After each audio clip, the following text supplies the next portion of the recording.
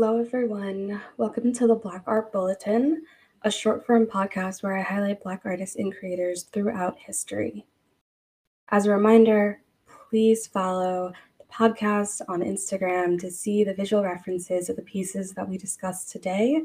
I'm not even going to delay it any further. Let's just get into it.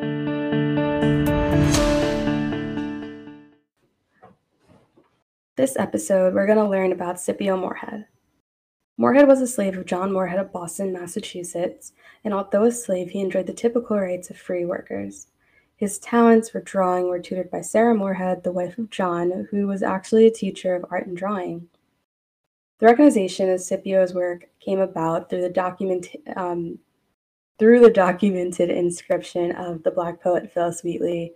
She left behind a pencil note to SM, a young African painter, on seeing his works in a copy of her 1773 edition of Poems on Various Subjects, Religious and Moral. Wheatley later wrote Scipio Moorhead, a Negro servant of the Reverend Moorhead of Boston, whose genius inclined him that way. Moorhead later engraved a portrait of Phyllis Wheatley, which appeared on the cover of her page of Book of Poetry. The famous scene shows her with a quill pen writing at her desk in a colonial American dress. Unfortunately, very little else is known about Scipio Moorhead, but his praise and distinction comes from his spirit to create as an early Black visual artist in America without the opportunity for recognition. Just to give a little aside on Phyllis Wheatley Peters was one of the best-known poets pre-19th century America. Her name was a household word among literate colonists, and her achievements were actually a catalyst for the anti-slaverist movement. And even though there's, like I said, not a ton more information on Moorhead's work, this was the earliest significant Black fine artist.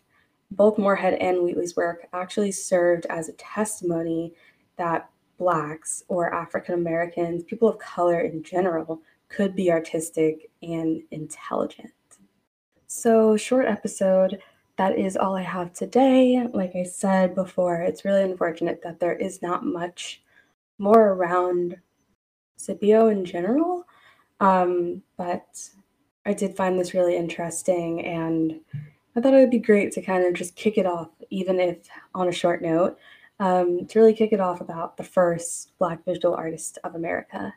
So please check back in next week. We'll be delving into another artist within the colonial American time period. And yeah, I really look forward to having you guys join me again. I'll see you soon.